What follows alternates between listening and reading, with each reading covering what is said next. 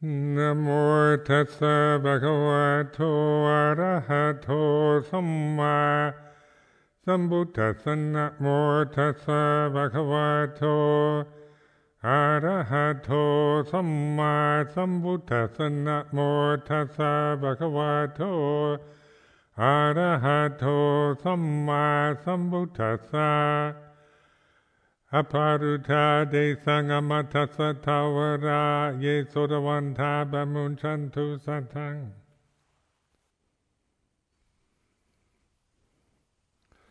So this evening, the observance night, the phase of the moon, the new moon,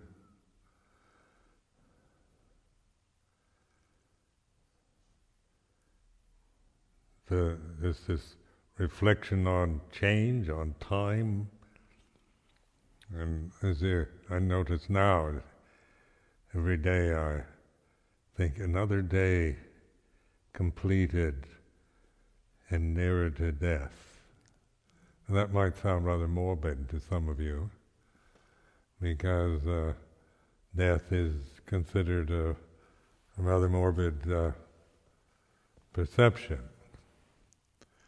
But it's also true in its way. And one more day passes, one more day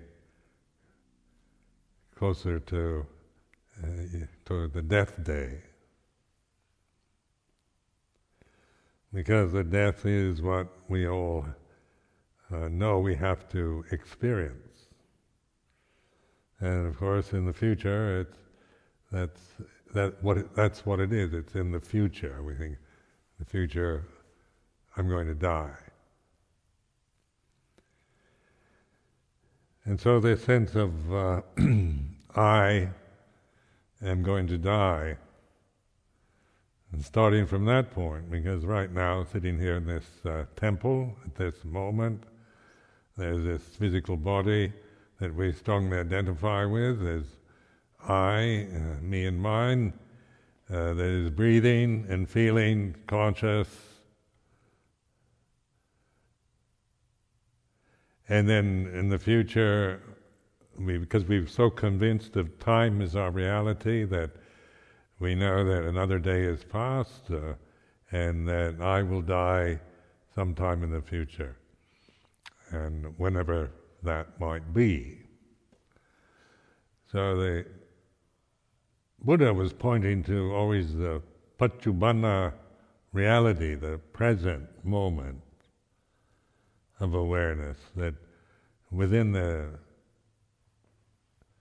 containment of the human form that we have, we at least can realize or recognize the timeless reality, timelessness, akalika Dhamma.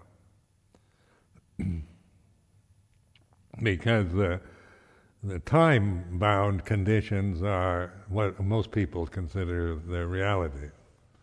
That I was born, and I'm this age, this body, and that in the future I will die. And of course the whole society, everywhere you go, whether it's in Europe or Asia or wherever, this is the general conventional attitude and the real world for human beings.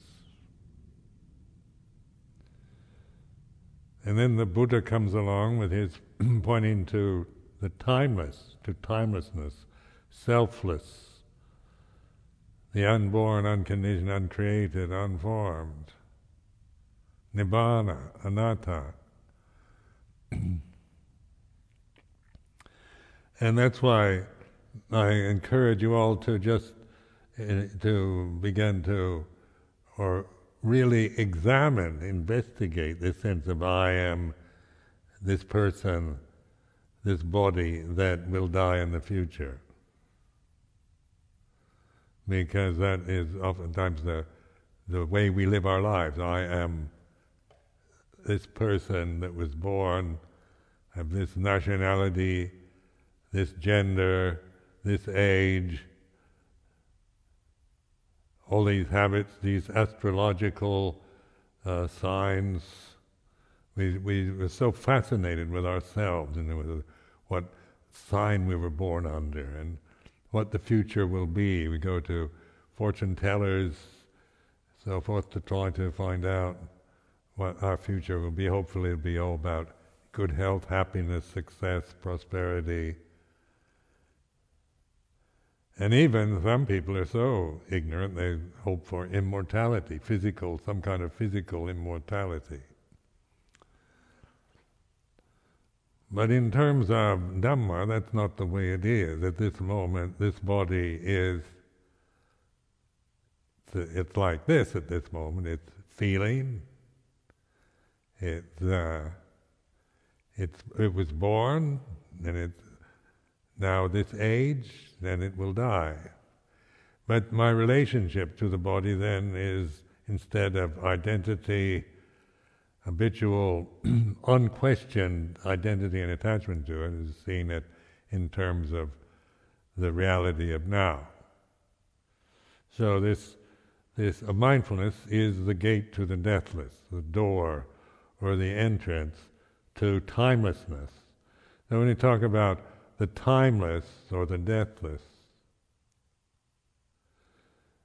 then we can't imagine it.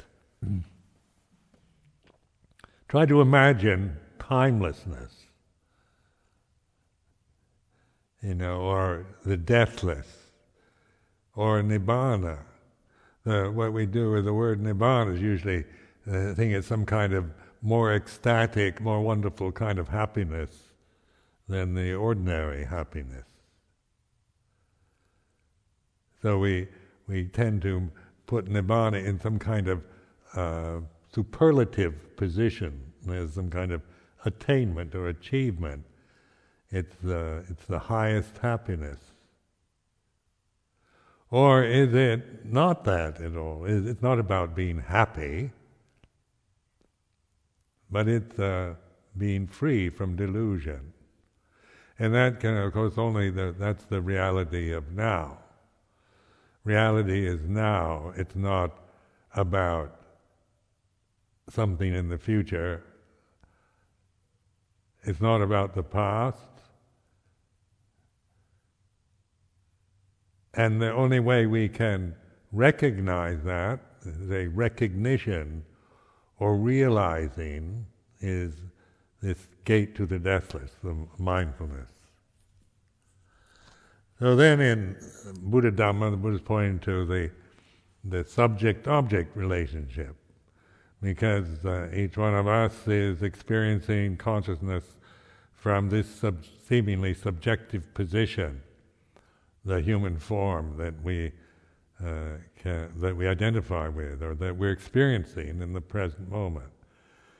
So we're experiencing consciousness in a form. So contemplate that consciousness has no form, but we're experiencing consciousness within the limitations of a form, the human body, for example. And then when we're born, then we tend to get conditioned into identifying with our bodies, what our mother says, father, religion, cultural identities, class identities, racial, and all that. We become boys and girls, we become English or Welsh or American, we become lovable or unlovable according to the conditioning that we acquire after we're born. But Buddha is pointing before birth, before you were born, before the body was born, consciousness had no boundary. Then when we're born, then we're experiencing consciousness from this point here. So this is just a reflection of the value and the importance of mindfulness, sati sampajanya, sati panya. Why this is the essence, the whole point of the Buddhist teaching, is to recognize, to awaken to this universal consciousness that's not personal, not no longer do we see it in terms of me and mine, of language, of identity with the body. So it's this, when we're mindful, at that moment, in this present moment, through non-attachment, then we recognize the real. We awaken to reality. And so this is the liberation from delusion. Now, talking like this, of course, it sounds all very simple, and it is so simple that we can't understand it, because the thinking mind is a complication. Thinking is dualistic function. So this is where you can't think yourself into nibbana or into enlightenment. Now you can create delusions about yourself as being enlightened or unenlightened, or realizing nibbana or not realizing nibbana. And so we create maybe illusions of being unenlightened or being enlightened. But then getting to behind the words themselves, these are words, enlightenment or not enlightened, awakened or not awakened, being an arahant, a perfectly enlightened one, or a patuchana, a totally ignorant human being. This is language. And then the Sakkaya Ditthi, or the ego, the sense of a separate self, clings to these conceptions. So note, this sense of a self is a delusion. The self, in terms of Sakkaya Ditthi, atta in Pali, call it ego, Sakkaya Ditthi, personality, view. What this is this identity out of ignorance, out of conditioning. It's conventional. There's nothing, I'm not saying we shouldn't have an ego, but when we operate only from the ego, then we're bound to that limitation. Once you're bound to a limitation, that's the time condition, so that's about birth and death. So then we have fear, because from the ego level we're going to die. I'm going to die. On a conventional level, that's the truth. I say, I'm going to die someday. People ask me, what do you want us to do when you die? Be cremated or buried? Put in a mausoleum? Mummified? I keep saying, if I die here in England, I'd like to be put out in the field, and I want you to get vultures from India and scatter my bones and my flesh out in that field and let the vultures eat me. I just love to see the reactions of the local people. Because I'll be dead at the time. You can imagine the horror of the English mindset, this disgusting, perverted custom of Buddhism. Because human corpses, rotting flesh, eaten by vultures, or even some people find being consumed by worms is disgusting. We don't like to see ourselves, as me, Ajahn Sumedho, with worms crawling through my body and kind of putrefaction taking place, and all this kind of ugly, stinking mass of flesh. On the ego level, that is not how I want to be, how I want to relate to the world. The ego is based on trying to be attractive or charming or acceptable, or not be a nuisance or be disgusting or smell bad or be foul in any way. So the ego is always under threat, and there's a lot to fear from the ego position. How many of you struggle a lot with fear, worrying what others think of you, worrying about the future, fear of growing old and being rejected or thrown out or lost?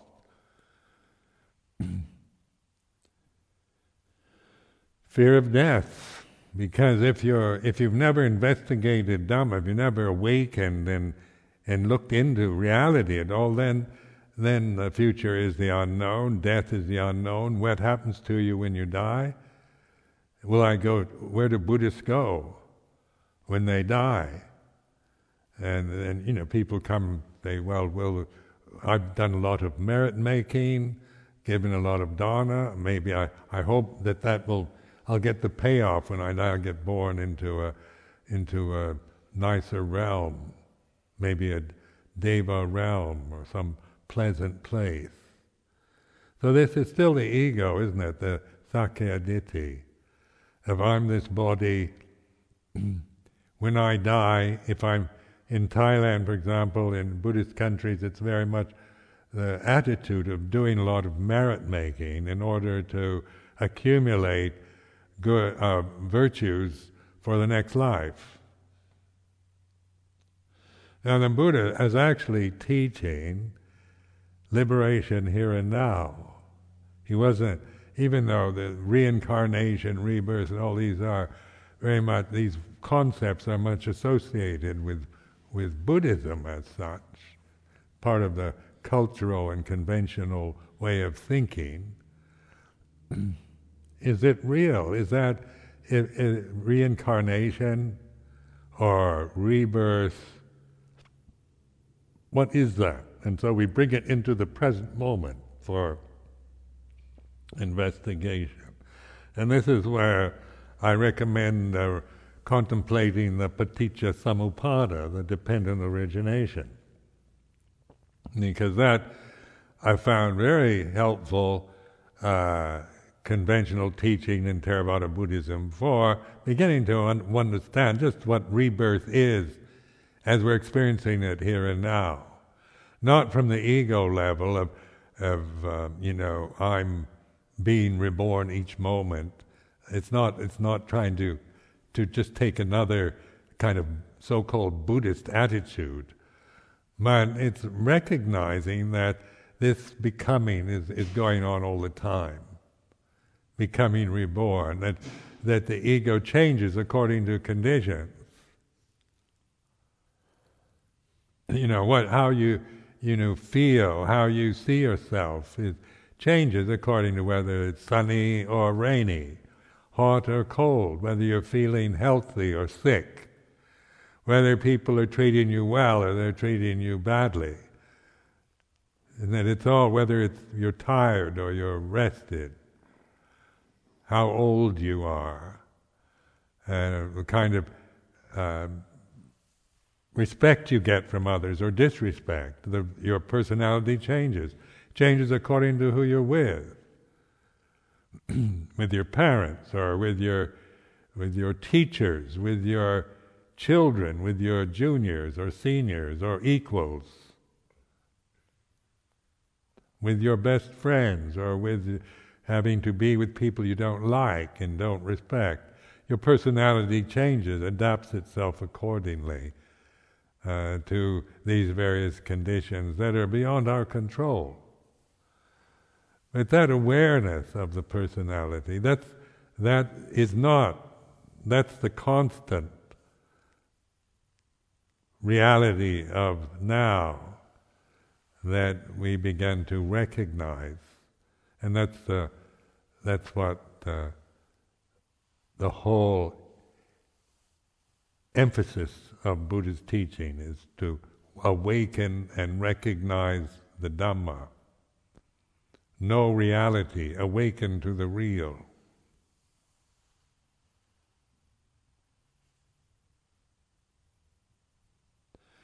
Now we say, what is the real? And then, of course, you want a description. It's like, I remember when, in psychology and that, you have this word consciousness, and what is consciousness? And I remember in early years of Buddhist meditation, wanting to find out what exactly, the proper English definition of vijnana or citta, wanting to find a definition in a dictionary or in modern psychology. What is consciousness? And I remember one time wanting to go to the library and look up in the Pali dictionary, vijnana, in order to get the definition, the Pali definition of consciousness. And suddenly it dawned on me that what am I doing? This is consciousness now. I don't have to go try to find out what somebody says about it. You just recognize it. So awareness, here and now, awareness is the awakened recognition of consciousness. And then we're experiencing consciousness from this point, from this human form, the limitation of this form. So I'm not like God, where I'm consciousness from the ultimate position of knowing everything about everything and seeing everything all at one moment in some kind of universal position.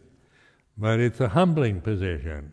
Being a human being is very humbling, because it's a lowly position. And then just this body sitting here.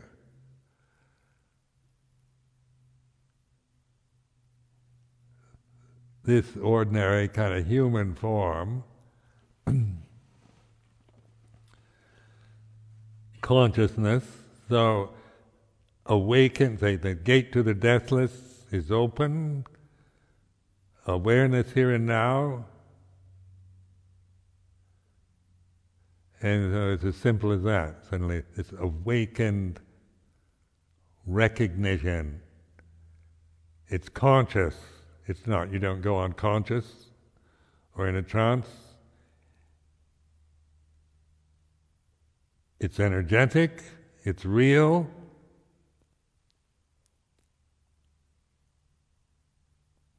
And then I can create myself. I'm Ajahn Sumedho and I'm this kind of thing. Then that is then the creations, the forms, the conditions, the images come out from that. So the liberation from the ego is not like not having an ego anymore. It's not an attack so that you on the ego or a sense of self or conventional reality, but having the perspective on it, to see the ego or sakkayaditthi for what it is, and no longer be limited, blinded, enslaved to these conditions that are this blind attachment to the conditioned realm is suffering. First noble truth, dukkha.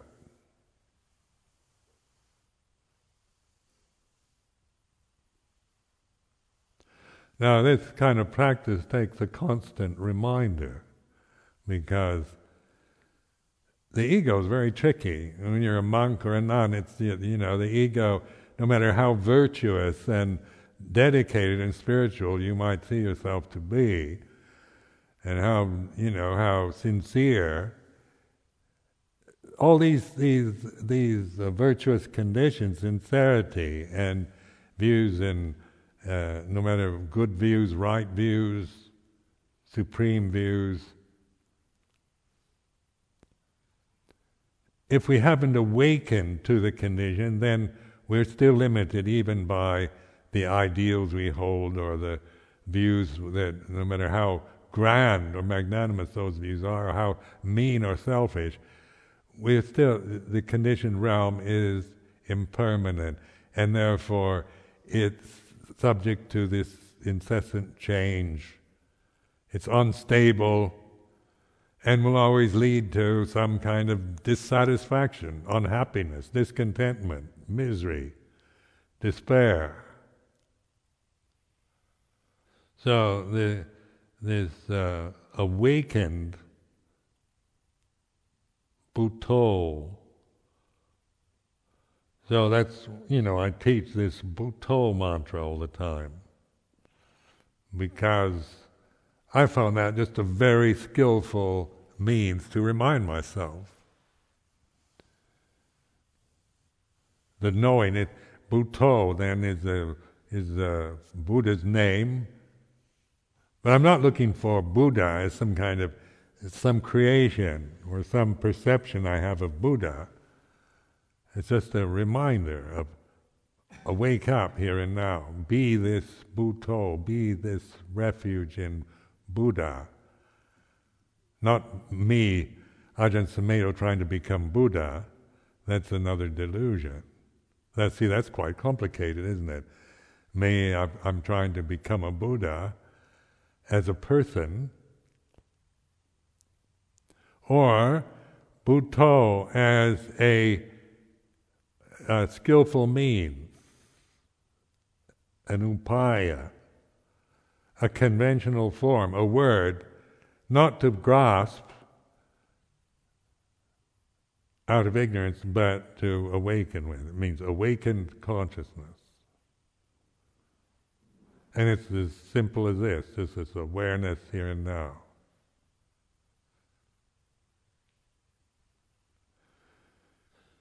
Now, over the years, having been a monk for so many years, this has dedicated my whole life to this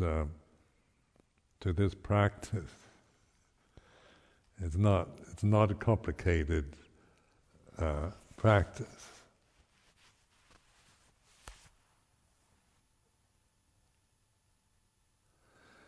But it does take the determination, because it's so easy to forget it.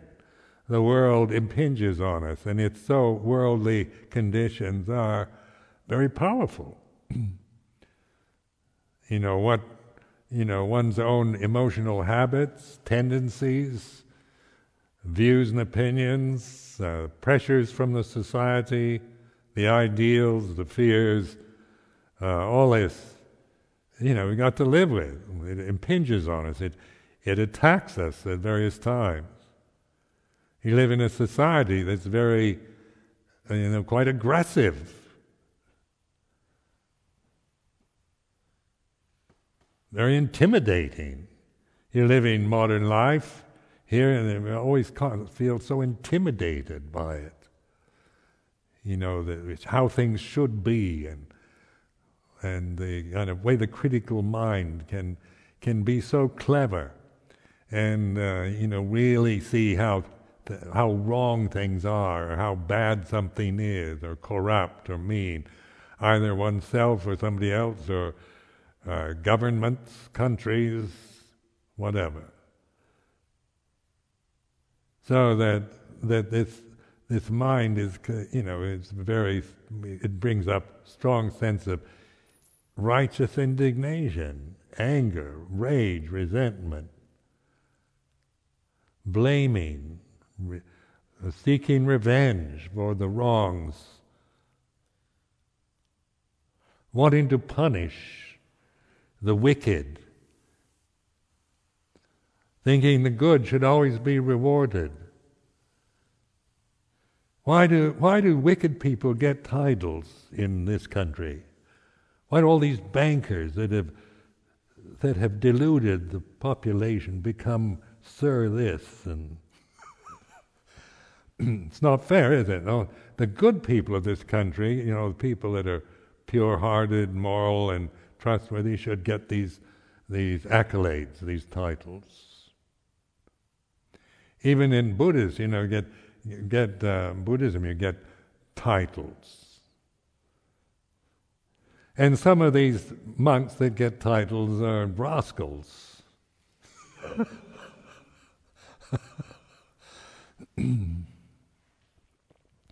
That's how you play the game, your political abilities to influence and promote yourself within a conventional form. So you think like being a Tanjiao Kun or Dalai Lama or something like this is an attainment, is somehow an achievement. Being a Supreme Patriarch, Sangaraja, a Mahanayaka, all these are kind of superlative terms for attainment within Buddhist monasticism.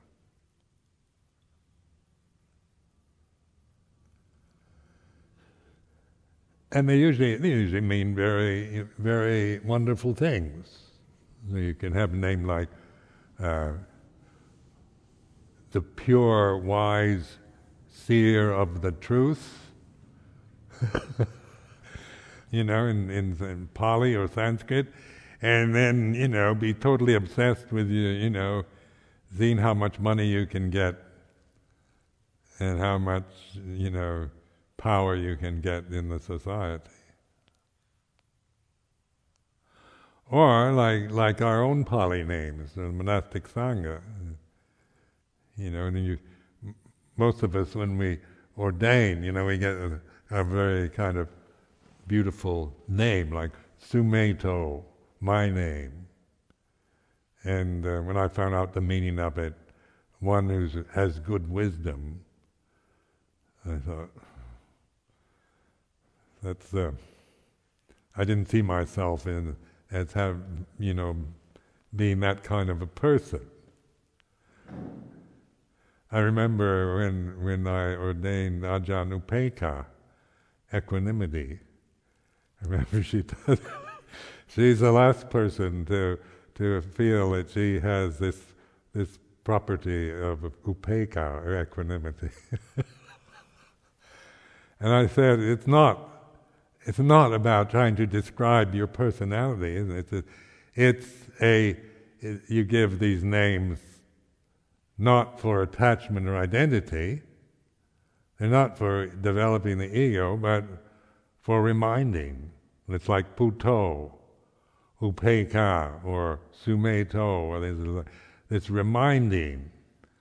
It's to be used for remind, like Samanera Akaliko ordained him and gave him the name Akaliko, timeless. Now, whoever thinks of oneself as timeless, on the ego level, it makes no sense, does it? I'm the timeless one, it sounds silly. But Akalika Dhamma, isn't that Akalika, as we chant it, it's also a reminder of here and now, the timeless reality of now, not as some kind of description of one's personal abilities or whatever. It's not to be something intimidating us, and if we feel unworthy of our beautiful names, that's still the ego, isn't it? I'm not really good wisdom. I'm still have a lot of ignorance and stupidity. That is the ego operating.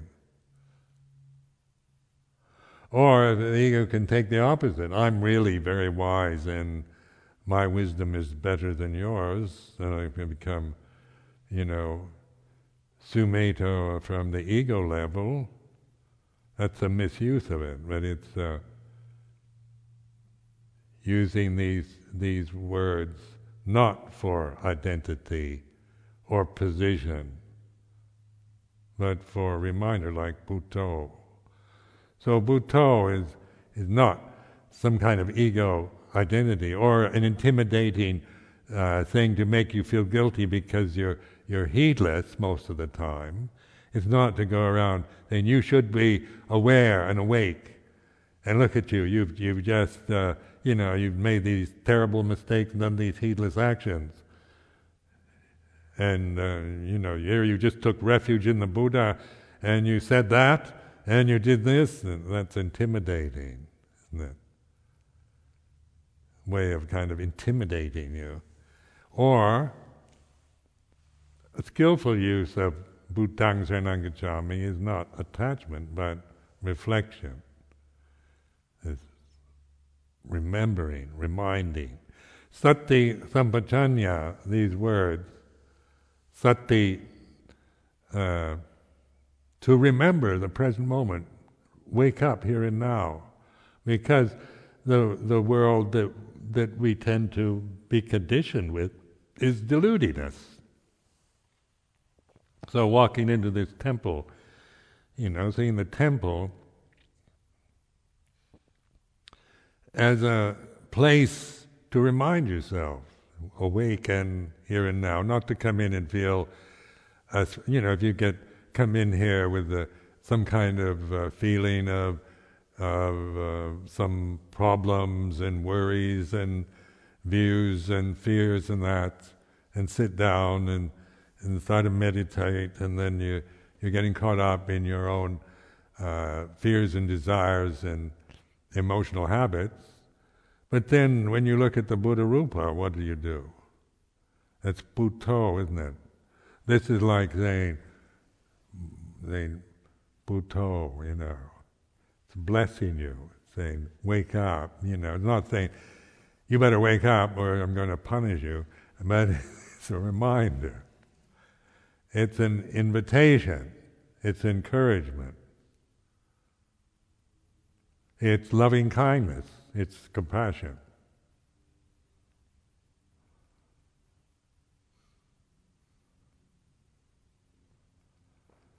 So that's why, see this space here,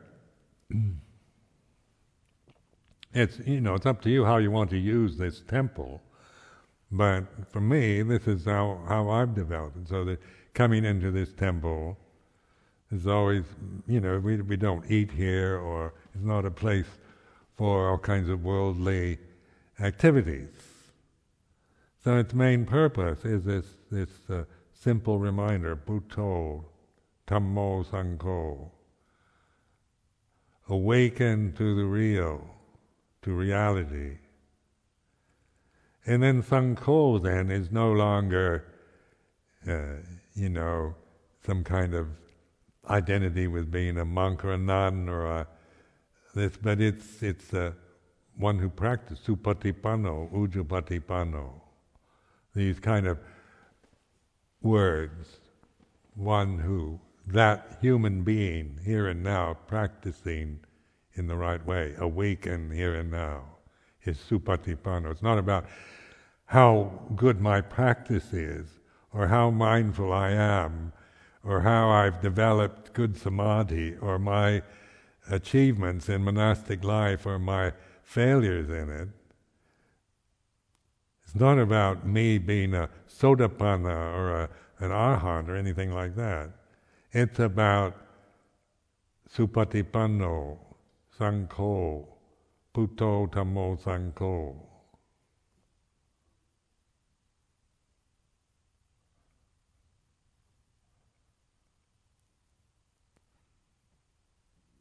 Ujjapatipanno, direct, here and now. It's not about practicing now for the future. It's not about getting your samadhi and attaining the first jhana in order to do vipassana or anything like that. It's not about, getting something you don't have or getting rid of your defilements. It's about trusting in Bhutto, awareness, because it's Buddha that knows Dhamma. It's the awakened consciousness that knows reality, knows the Dhamma. And then within the limitation of the human birth, human form, Sangho isn't about personality or an individual as a person. It's about a human being awakened now, practicing or cultivating this awakeness. Now cultivating then is, the word is bhavana. In Thai they use this word for meditation, bhavana. But it's also the insight into the Fourth Noble Truth. cultivating, developing awareness, samaditi samasangapo. So bhavana begins with sotapanna, seeing the path, here and awakened here and now. The path is here and now. Stream entry, it's called. So it's not about becoming a stream enterer or a sotapanna, it's about being one. Trusting yourself to be there, to recognize the awakened consciousness now is this. It's not what you think or what you want or what you imagine or assume or what somebody else tells you. It's here and now. Now what does that do to your mind at this moment? It throws the ego, the ego doesn't quite know how to relate to it. Because we do have so many opinions about practice, about how you've got to get this in order to get that, get rid of these, get rid of desire, and so that Buddhist meditation can sound very complicated and difficult. But it is ultimate simplicity, it's unicity, it's oneness, it's reality. That we are, as human individuals, capable of recognizing the real. This is the blessing of a human birth. Sometimes it seems, I remember I used to think of being born as a human being as a kind of curse. Before I started meditating, I thought, I was brought up as a Christian, and so I had all these ideals about love and God loves me and all that. And then as I grew older, and I could see how unlovable I was, how easily offended I could be, how sensitive I was, how delicate my feelings are, and fear of being hurt and things like that. And even though my life hasn't been one of being abused and that in any big way, but it's just the ego structure, the ignorance and the identity with the body and the emotional habits and tendencies and ideals, feeling cursed by being in this sensitive form.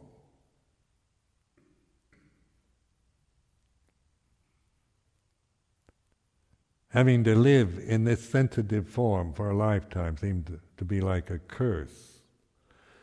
Now then, in Thailand, for example, Luang Por Chah and the Thai teachers were always saying it's one of the great, human birth is a great blessing. So I had to get out of my cynical mode and consider, is this just Thai culture? Is it just being kind of naive or optimistic or whatever way a Western critical mind wants to see it? Or what did they mean when Luang Por Chah said it's a great blessing to have a human birth? Because it can be a curse, as most of you know.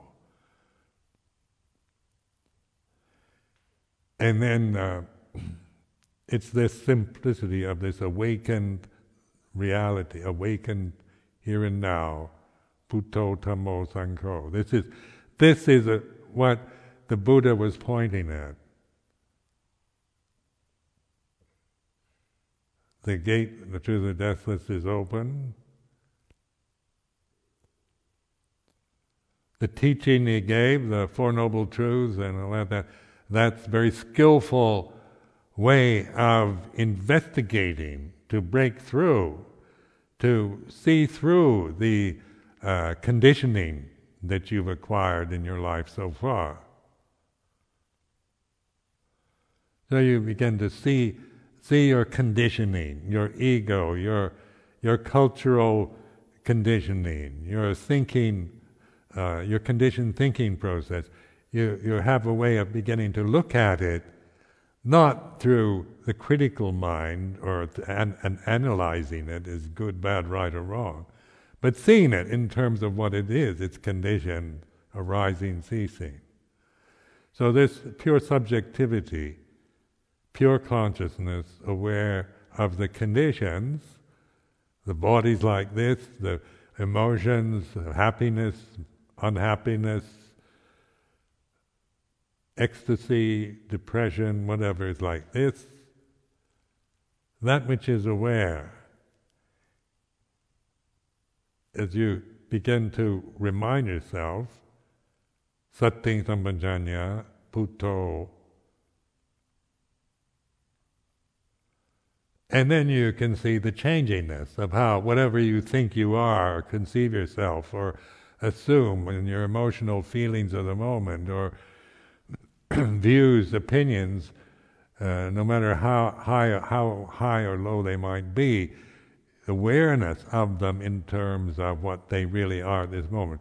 Because whatever you're thinking or feeling at this time, it is a sankhara, isn't it? It's a condition dependent on other conditions. Whatever thoughts, views, perceptions you have about yourself or the world around you, it's not a judgment of being wrong or that you shouldn't have them, but it is a condition. You're awakening to the real. Conditioned phenomena is impermanent and not self. No matter what it is, whether it's refined or coarse or right or wrong, good or bad, angelic or demonic,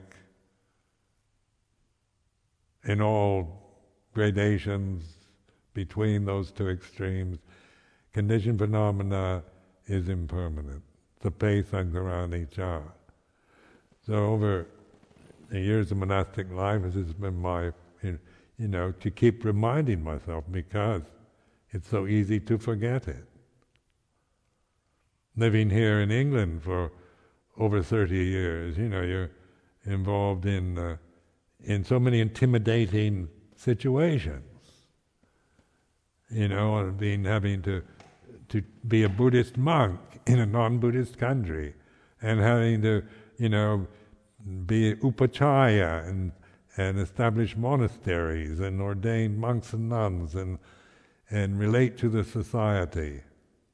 In that it could be an ego trip, it could be just done because of maybe a kind of idealism of wanting to bring the Dhamma to Europe and save the Europeans from their ignorance. Or the reason why I've survived this long is because of this practice, the bhavana.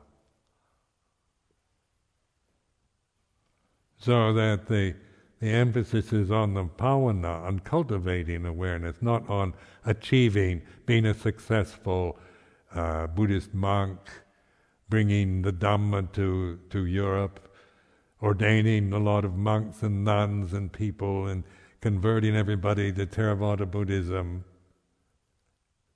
There's never been my, those kind of intimidating perceptions have certainly been impressed on my consciousness. But then seeing even that, even though a lot of that's very good, very altruistic, wanting to help others and free others from their ignorance and suffering is very compassionate and very altruistic.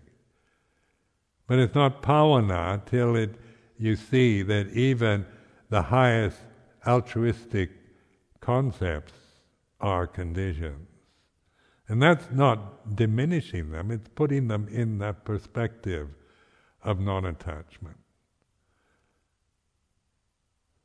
So then the relationship to the society is from metta, from loving kindness and karuna, compassion, mudita, joy, upekkha. These come through mindfulness, not through me trying to develop the Brahma Viharas. Me, Ajahn Sumedho, trying to be very compassionate and equanimous. It's not about me becoming, having a lot of metta or compassion, because that can be can be still operating from Sakya Ditti, Silabbata Paramasa Vicikicca.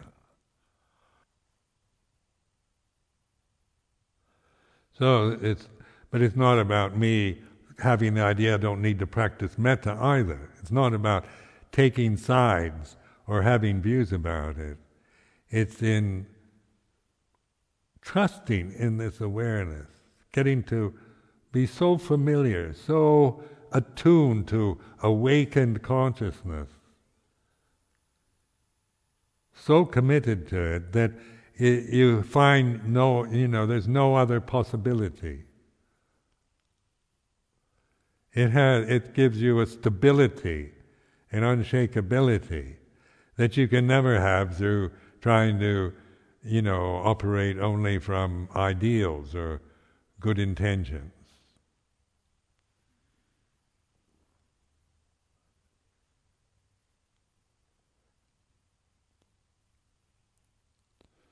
So this is where for you to contemplate, and it's really, this is an invitation, an encouragement to trust, to awaken, recognize, trust in this simple attentiveness in the present, and be patient with your ego and bodies and emotional habits, rather than trying to control them and suppress them or judge them or believe them, or because as soon as you start judging yourself, you're back into the ego again. Some of the worst critics are oneself. When I look at my life, the worst critic of me has been me, not any of you or anyone else that I remember in my life. The worst critic of me has been me. So that is, and being critical of oneself seems in some ways on a worldly level to be the right thing. None of us like people who think of themselves as there's nothing wrong with me, I'm so wonderful, and I'm God's gift to the world. I have no faults. I'm so compassionate and loving and good. And if I talk like that, what would you think? That tendency is to think, to see myself. My tendency is on a conditioned level of ego is to always see what's wrong, to see the bit that isn't very nice, to be very embarrassed or uncomfortable or by the things that aren't very nice about me, that I don't like about my personality or my body or my emotional tendencies. That's a stronger one than saying I'm extremely beautiful, wonderful gift to society. I don't have any of that. I'm not tends towards that kind of megalomania. But the other is even more insidious, isn't it? Because it's a relentless kind of criticism, a habitual criticism towards, always focusing on the bit you don't like, on the little bits that aren't very nice about yourself or your personality.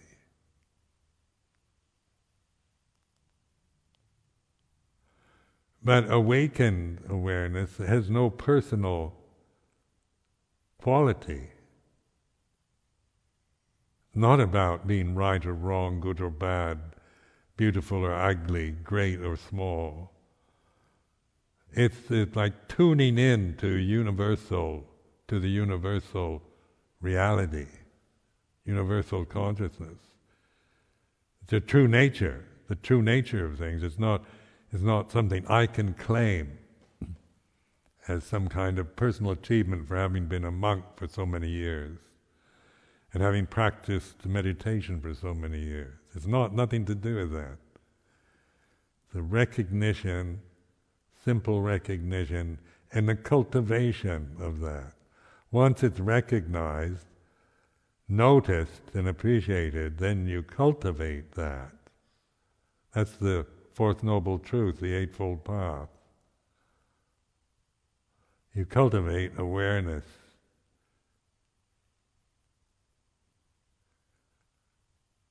Which means like reminding yourself, because you forget, so you get caught up in intimidating worldly conditions, praise and blame, and responsibilities, duties, and all this kind of thing arise in our lives. Our vipaka karma ripens, and we get all kinds of emotional habits that appear and disappear in the consciousness.